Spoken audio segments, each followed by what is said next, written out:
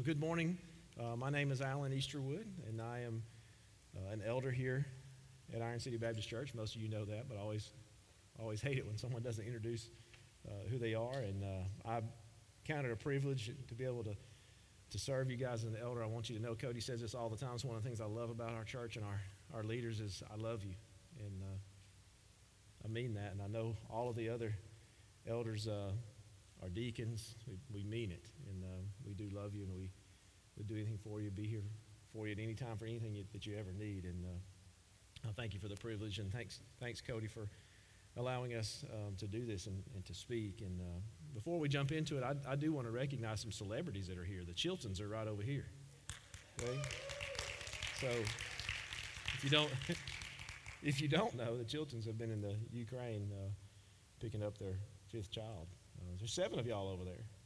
So I'm so glad that you guys are back, and praise God for everything He's done. Can't wait to get to know your daughter, and all the rest of your children are just great youngins. We love you guys. So glad you're back. And so, as you know, our elders have been walking us through the book of Titus for the last several weeks, and today we make it to chapter 3, which is the final chapter in the book. And John Hall and Andrew and Tony and John Blanton's coming up next week. All these guys have done a great job of walking us through and teaching us the qualifications of an elder and what sound Christian living looks like in the church in chapter 1, and then chapter 2, what it looks like in the home. And then now in chapter 3, Paul kind of moves outside the church and outside of the home and looking at the world, or as we like to refer to it, the world, or to secular society. So that's where we are in chapter 3. If you'd stand with me, if you're able, we'll read the word. This is Titus chapter 3, verses 1 through 7. Remind them to be submissive to rulers and authorities, to be obedient, to be ready for every good work, to speak evil of no one, to avoid quarreling, to be gentle, and to show perfect courtesy toward all people. For we ourselves were once foolish, disobedient, led astray, slaves to various passions and pleasures, passing our days in malice and envy, hated by others and hating one another. But when the goodness and loving kindness of God our Savior appeared, He saved us, not because of works done by us in righteousness, but according to His own mercy, by the washing of regeneration and renewal of the Holy Spirit, whom He poured out on us richly through Jesus Christ our Savior, so that, being justified by His grace, we might become heirs according to the hope of eternal life. Amen. If you'll be seated. We all need reminders, right? Everybody in here's got a cell phone. On that cell phone, you got a calendar, and you need a reminder or something. What do? You put a note in there, and it's got an alert. It comes up. It dings. Some of you got crazy music and things that play to remind you of things. If you're like me, I have sticky notes in my office, and if it's something real important, it's hanging right on the bottom of the monitor, right? And it's a sticky note to remind me of something important, something that I need to remember. Recently, we had an elders meeting. We meet, try to meet pretty regularly, and for some reason, our pastor decides that we need to meet at 6 o'clock in the morning at Sneaky Pete's, okay? Who does that, okay? 6 o'clock in the morning. And recently, we had a meeting, and one of the guys didn't show up. This one, okay? Even though we got a reminder from our pastor the day before that we needed to be at the meeting, just to show you how bad it is. Got a reminder the day before and still didn't make it. So we need reminders. And I can remember our son, Morgan. I cleared this with him, by the way. He lives up in North Carolina, so I cleared it was okay to talk about him. He's 23 and about the age of 11 to 13, Jennifer, about right? So it's time to get a shower, guys. I mean, you guys don't like taking baths, okay? You ladies will do a pretty good job of it, but time for a shower. Morgan, go get a bath, go get a shower. So he'd go, and he'd be gone exactly 3 minutes, okay? Who takes a 3-minute shower? Anybody? Okay, no. Okay, he's gone 3 minutes. He comes back. He comes downstairs. He's got his comfy Jamba pants on. You know, he's ready for the evening. And you get up close to him, you're like, what's that smell? Son, did you use soap? Did you wash your hair? No. All he did was get in there and get wet, okay? So he needed to be reminded, use soap, okay? So we need all kinds of constant reminders in our lives. And straight out of the gate in verse 1, Paul tells Titus, remind the believers in Crete of some things. And this wasn't the first time that the believers in Crete had heard this teaching that Paul is asking Silas to instruct them with. It was not a new teaching. The churches had heard it before. And the Bible is full of examples of the dangers of forgetfulness, okay? If you'll recall the Israelites, we've just been all through this in our connection group times. The Israelites were a very forgetful people. As part of their downfall, they were phrases like, they soon forget, and they did not remember, that were always associated with them. And their forgetfulness of what God had done for them and who God was is something that played a big part in that downfall. And even the apostles themselves, the people who hung with Jesus on a regular basis, okay, needed to be reminded of things by Jesus. After he fed the 4,000, decent event, right? Pretty decent event. He feeds 4,000 people. After he feeds the 4,000, he has to remind the disciples and says, don't you remember? Don't you remember? And that's a constant theme of things that are happening in the Bible, all kinds of reminders. And so we look at those people who are like, a bunch of dummies, okay? But before we can point our fingers, at those folks in the Bible, we need to take a look in the mirror, because we are forgetful people. We need to be constantly reminded. I've got a verse on my bathroom mirror that reminds me when I wake up in the morning that it's going to be okay. I give credit to Jennifer this. Anybody in here like me, you wake up in the morning and, man, you are gripped with anxiety and worry. An elder just stood here and said that out loud. Anybody? Somebody give me an amen, okay? You wake up and you're worried and you got anxiety, and on my mirror it says, it's tattered, it's torn, it's got water spots on it. I've had it from every house we've lived in, honey, and it's sitting there and it says, don't lose yourself in the temporary. Don't lose yourself in the temporary. Followed up with 1 Corinthians 2:9. No ears seen, no eyes heard, no heart has imagined what? What God has in store for those who love him. And all of a sudden I take a deep breath and I go, okay, all right, this is temporary. The Lord's told me to hang on. So I need all of those reminders in my life. And what is it that Paul is reminding them of verse 1? Look at verse 1 with me. To be submissive to rulers and authorities, to be obedient, to be ready for every good work. So Paul, who's speaking to us here, this is thousands of years ago, and Paul couldn't possibly have understood what kind of tyrannical government we live under in the 21st century in America, right? There's no way that Paul could understand that at all, except that he could, okay? Except that, yes, he experienced probably far worse than anything that we think that we're experiencing. I mean, do you know what the Roman Empire did to Christians? Go do a study on that and see what the Roman Empire actually did to Christians and how they persecuted them. And then consider what Paul is asking the Cretans, the people here in Crete, what he's asking them to do. They were subjugated by Rome, and they were people who already had these insubordinate attitudes for the way that Rome was treating them and how they were supposed to be subjected to their authorities and everything. So Paul is asking them to be submissive to those guys. And I just want to go, really? Do y'all do that? Are you doing it now? Okay? Really? This is what you want me to do? This is how you want me to act? And so the question then becomes, why? Why, Lord? Why should the be submissive to the government and to authorities? Here's where I've landed. I mean, guys, we're all over the map on it. I get it.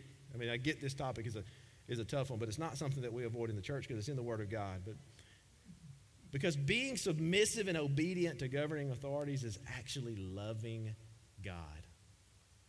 Think about it. Being submissive to governing authorities is actually loving God. Well, how is that, Alan? Explain it to us, okay? When Pilate is questioning Jesus, we're talking about our Savior here.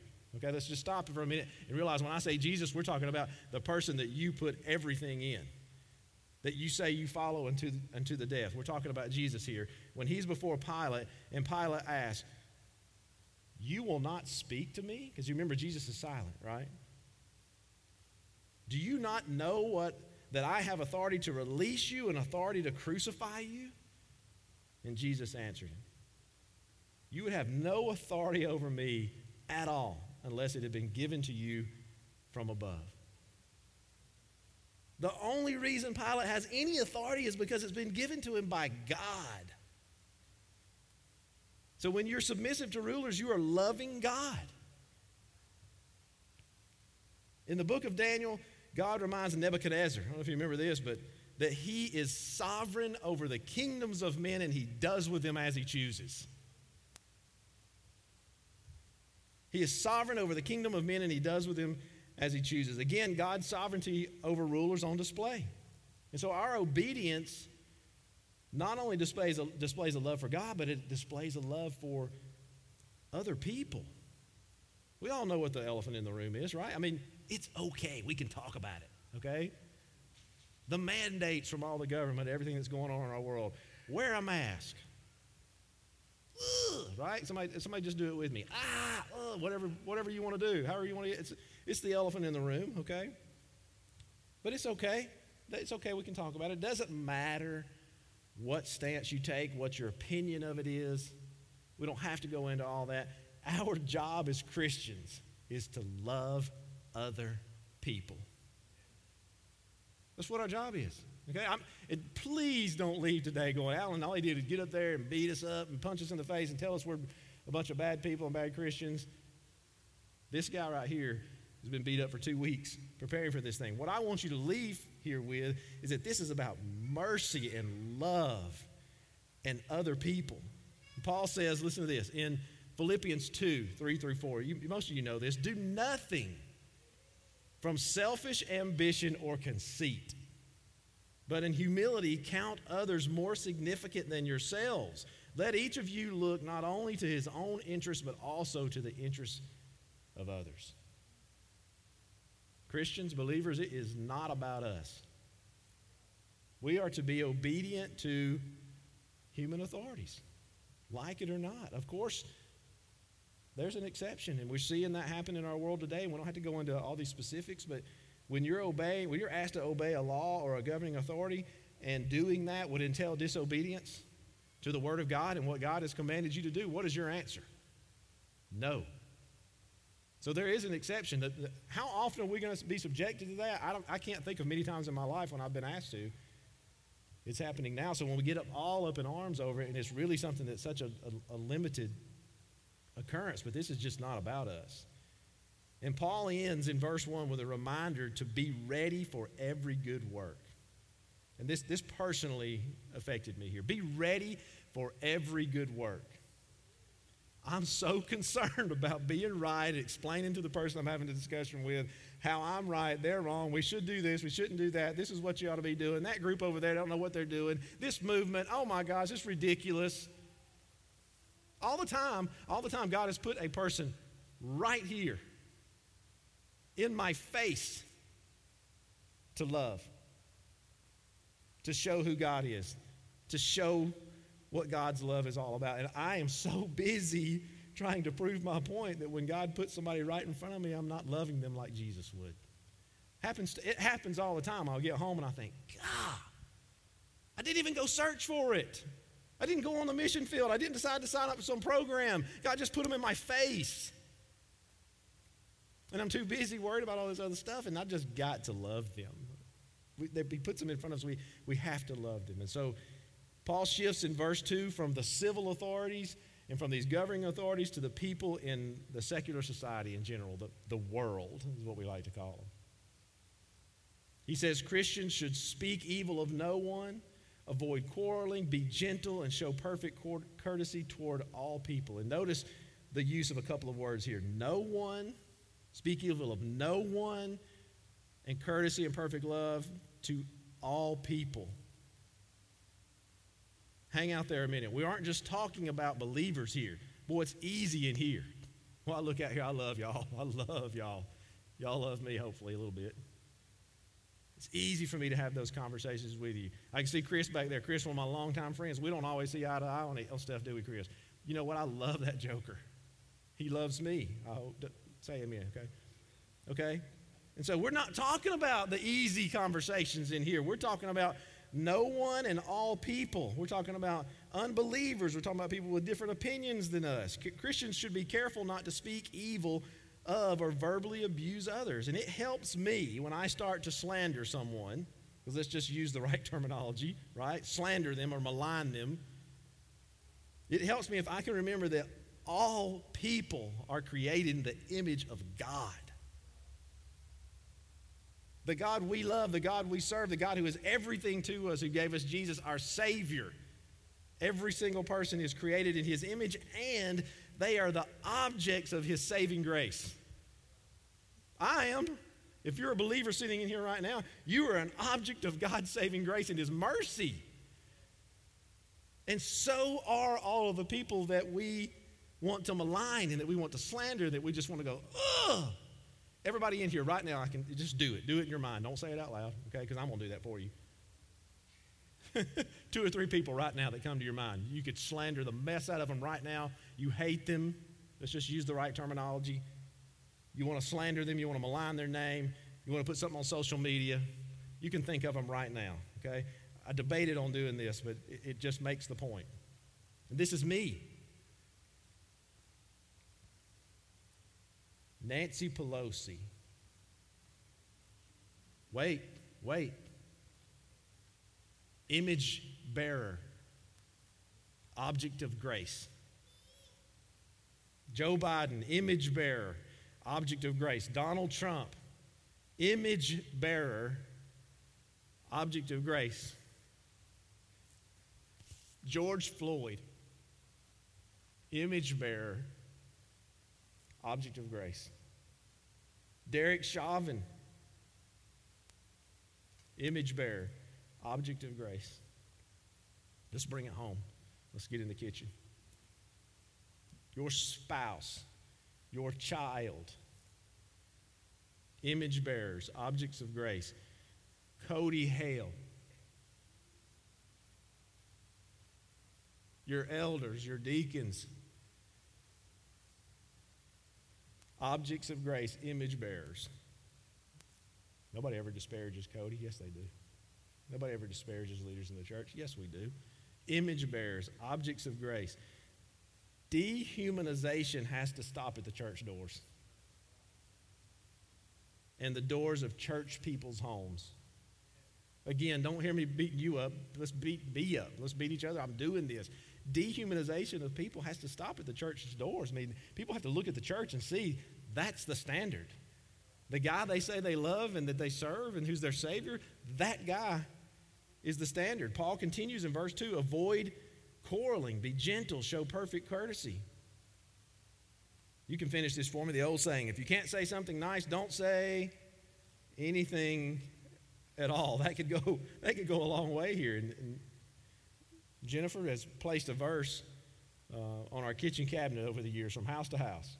Thank you, honey. I appreciate you doing this, okay? Those kids you got quarrel, and they get after each other, and we don't always show perfect courtesy to each other. But it kind of expands a little bit on this old phrase. It's Ephesians 4:29 through 32. You may know it already. If you don't, this is a good one. I'm not pumping me here, but it's on my kitchen cabinet. I can't help but see it. Do not let any unwholesome talk come out of your mouth, except that which is good for building others up according to their needs, that it may benefit those who listen. Did you hear that? Ephesians 4:29 through 32. Do not let any unwholesome talk come out of your mouth, but only that which is good for building others up according to their needs, that it may benefit those who listen. Now, think about that the next time you want to start an argument or you want to be very harsh with someone, you don't want to be gentle. Is what I'm about to say going to build the other person up, and is it going to benefit other people who are listening to the conversation? I've done it in this church. I've been back here in this corner, me and so-and-so, we're chatting and we're having this conversation. I love this guy and he loves me and I'm being honest with him and whatever, and then all of a sudden I'm going to tear somebody down and I'm going to rip this movement to pieces. Is what I'm about to say, building the other person up according to their needs, and the people standing around me, are they going to benefit from hearing it? If they are, say it boldly. If they're not, this is one we use a lot, zip the lip. Close your lips. Close my lips. Because if it's not benefiting the people standing there, what are they going to do? They're going to walk out, they're going to go somewhere else, they're going to say, pick your name, so-and-so said such and such about so-and-so up there at the church house. Again, Paul ends this verse by emphasizing all people. All people. It doesn't matter what race, what gender, what sexual orientation, what political party, you name it. How we treat people can ultimately determine what they think of Jesus. Are we getting? I've got to get this. How I treat other people, regardless of who they are, has an effect on how they determine who Jesus is. And when I was discussing these first few verses with a really trusted friend of mine, he's a pastor, and he said, basically what Paul is saying here is Christians need to stop complaining and start living. Stop arguing about worthless things and start pursuing God and other people with his love and with his way of life. And I wish I could say I came up with this one. The elders here are not this cool, okay? But he tells me one of his elders sent this to him. We ain't here to be right. We're here to be light. Just if you leave here with anything today, write that down in your Bible. We ain't here to be right. We're here to be light. And so rather than resent and malign and be incensed with attacks on people and attacks on this organization and attacks on that movement, we should remember that we were also once just like the very people we're inclined to condemn and dehumanize. Just like them. Look at verse 3. For we ourselves were once foolish, disobedient, led astray, slaves to various passions and pleasures, passing our days in malice and envy, hated by others and hating one another. We know what it's like to be stuck in unbelief, to be separated from God, and we would still be there were it not for the grace of God. So it's easy to read the word and just read this list and just pass over it, but let's don't pass over it. Let's look at who we were and who we are trying daily not to be. Foolish, disobedient, a slave to passions and pleasures, full of malice and full of envy and hate. Man, that is a list of just heinous sins of the condition of my heart previously and what I'm fighting against every single day going forward. And an awareness of who your former self was should humble us, and it should also work as a guard against hating the folks that act this way, the world, okay? My notes, why are we surprised when lost people act like lost people? Alan, why are you surprised when the people that you disagree with or that have such and such movement or are part of such and such organization behave the way they do? Why am I so surprised when people who don't understand who God is behave like they don't understand who God is? God doesn't want us to see unbelievers or people that we're at odds with or that we disagree with as our enemies. They're the mission field. That's what he wants us to see. He wants us to interact with them. Can we disagree? Absolutely. I don't agree with everybody in this room, and we're of one accord. But they need to see who God is. They're the mission field. Verse 3 is talking about how we once were, but we didn't get to where we are now because we did something and we saved ourselves.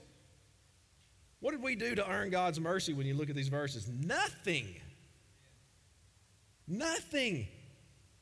You didn't work your way there. You didn't perform something. You didn't do some righteous act that God looked at you and said, thank you. No, God just decided that he loves you and that he is going to pursue you. So it helps me to get this picture in my head of what my righteous acts look like, okay? According to Isaiah, if you read in Isaiah, my righteous acts are like filthy rags, polluted garments. Do your research on that.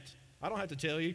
Not something I'm going to speak about here in the service, but do your research on what Isaiah means by polluted garments. They are nothing but filthy rags and polluted garments in the eyes of a holy God. But he saved us anyway by his own initiative.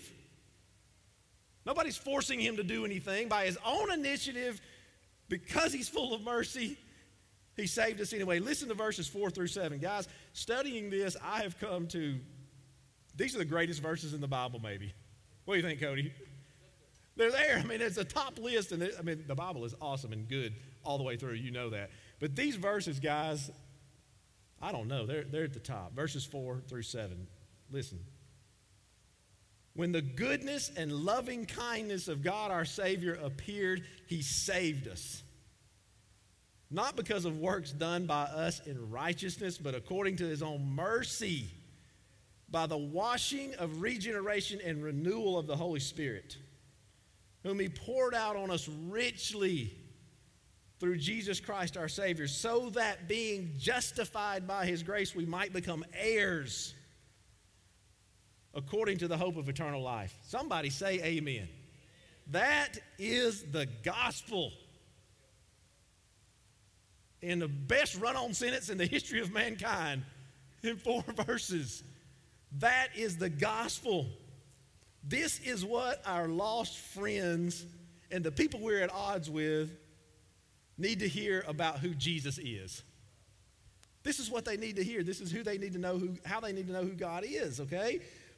For so long, the message from the church, and thank you, Iron City. Thank you, elders here. Thank you, deacons here. Thank you, leaders here. This church preaches and teaches what the gospel of Jesus is. It does. It's called good news. But for so long, and still happening today, and even when I was growing up, here's what I understood. Get yourself straightened out, get cleaned up, then you can join my club. Anybody else? I've had so many conversations with people who don't know who God is, and they're like, I'm not good enough. Golly, I could never come. God's never going to accept me. The only difference between me and you, the person I'm talking to, we're both reprobate pieces of trash that God just decided to love, and I believe it. That's the difference between you and I, and that's what our lost friends need to hear. That's good news, okay? Good news is that the goodness and loving kindness of God our Savior appeared, that had even happened. That is good news, okay? God is good and loving and kind. Are you reading this? When the goodness and the loving kindness of God our Savior appeared, he saved us. And not because of anything that you've done or because anything that you're ever going to do, but because God is rich in mercy. He's rich in mercy. He decided to save you anyway, in spite of you. I'm having recent conversations with different people about who God is, and they're looking at this thing called the Bible, and they're like, I can't do this. I cannot live up to these things, and I've got to do this, and I've got to do that. And I'm like, no, you can't live up to it. But it's about mercy. God, rich in mercy and in loving kindness and in goodness, decided that in spite of you and in spite of anything you could ever do, that he just loves you. Amen. He decided to save you anyway in spite of you. And Andrew covered this a couple weeks back in chapter 1. Christianity isn't a faith plus religion. We just sang it. It's Jesus, only Jesus. Amen? It's not Jesus plus and Jesus this righteousness and Jesus that. It's just Jesus. He regenerates us. Regenerates your heart to be inclined to his. Regeneration, that's a big word. It just means new birth. It just means new life. You're a new creation in Christ. And he doesn't just save us and leave us to be. What does it say? He says he renews us by giving us the Holy Spirit. Listen to this. It says he poured out his Holy Spirit on us richly. Richly through Jesus our Savior. It's not, hey, you're saved, I've got you. It's, I've got you, and I'm going to give you this helper. And it says he's going to do it richly. Ephesians 3, this is what it says. Now to him who is able to do exceedingly abundantly and immeasurably more than anything that you could ever ask or imagine, according to his power that is at work in us. Do you know what that power is? We just said it, the Holy Spirit. And he gives it to us and pours it out on us richly, and it's working in us. That power of the Holy Spirit gives us life, it sustains us, it empowers us, and then it guarantees us. Look at this. I mean, this is, and then though we're guilty, he justifies us. You're justified as a guilty person, and we get to be heirs in eternal life. We get to inherit the kingdom. We get to spend eternity with God. Amen? just a glorious set of scriptures. And guys, it would just be so easy. It would be so easy for us to come in here and to hear this and to just say, forget it, man. You don't understand what's happening in our world. You don't understand all the stuff that's going on. You don't understand what the government's asking us to do. Paul doesn't get it. He just can't possibly understand our society today. But Paul, like Jesus, didn't spend all his time trying to be right and condemning a pagan society. Rather, what he's doing is calling for believers to live lives that preach the gospel of Jesus. That's what he's doing. That's what he's saying to Titus and what he wants these believers to get. He doesn't want us to resent the unbelievers and the people in our lives that we disagree with, but he wants us to show them love and compassion and mercy, all the things that we just read in some of the most glorious scriptures in the Word of God. He wants us to exhibit those things to other people. So Christians, believers, people in the church, let's allow the salvation and the saving grace of God that we just read about in Christ to prepare us for every good work. Let's pray. Thank you for watching or listening to one of our sermons. We would love to have the opportunity to connect with you one-on-one. We are not a perfect church, but we are a joyful church, and we want to help you increase your joy in Christ. We would love for you to come and worship with us one day soon. You'll be able to find information about our worship services, about who we are, what we believe, what we do, and what we're hoping to accomplish on our website at ironcity.org. And we would invite you to go and to check out all the information there. We look forward to seeing you soon.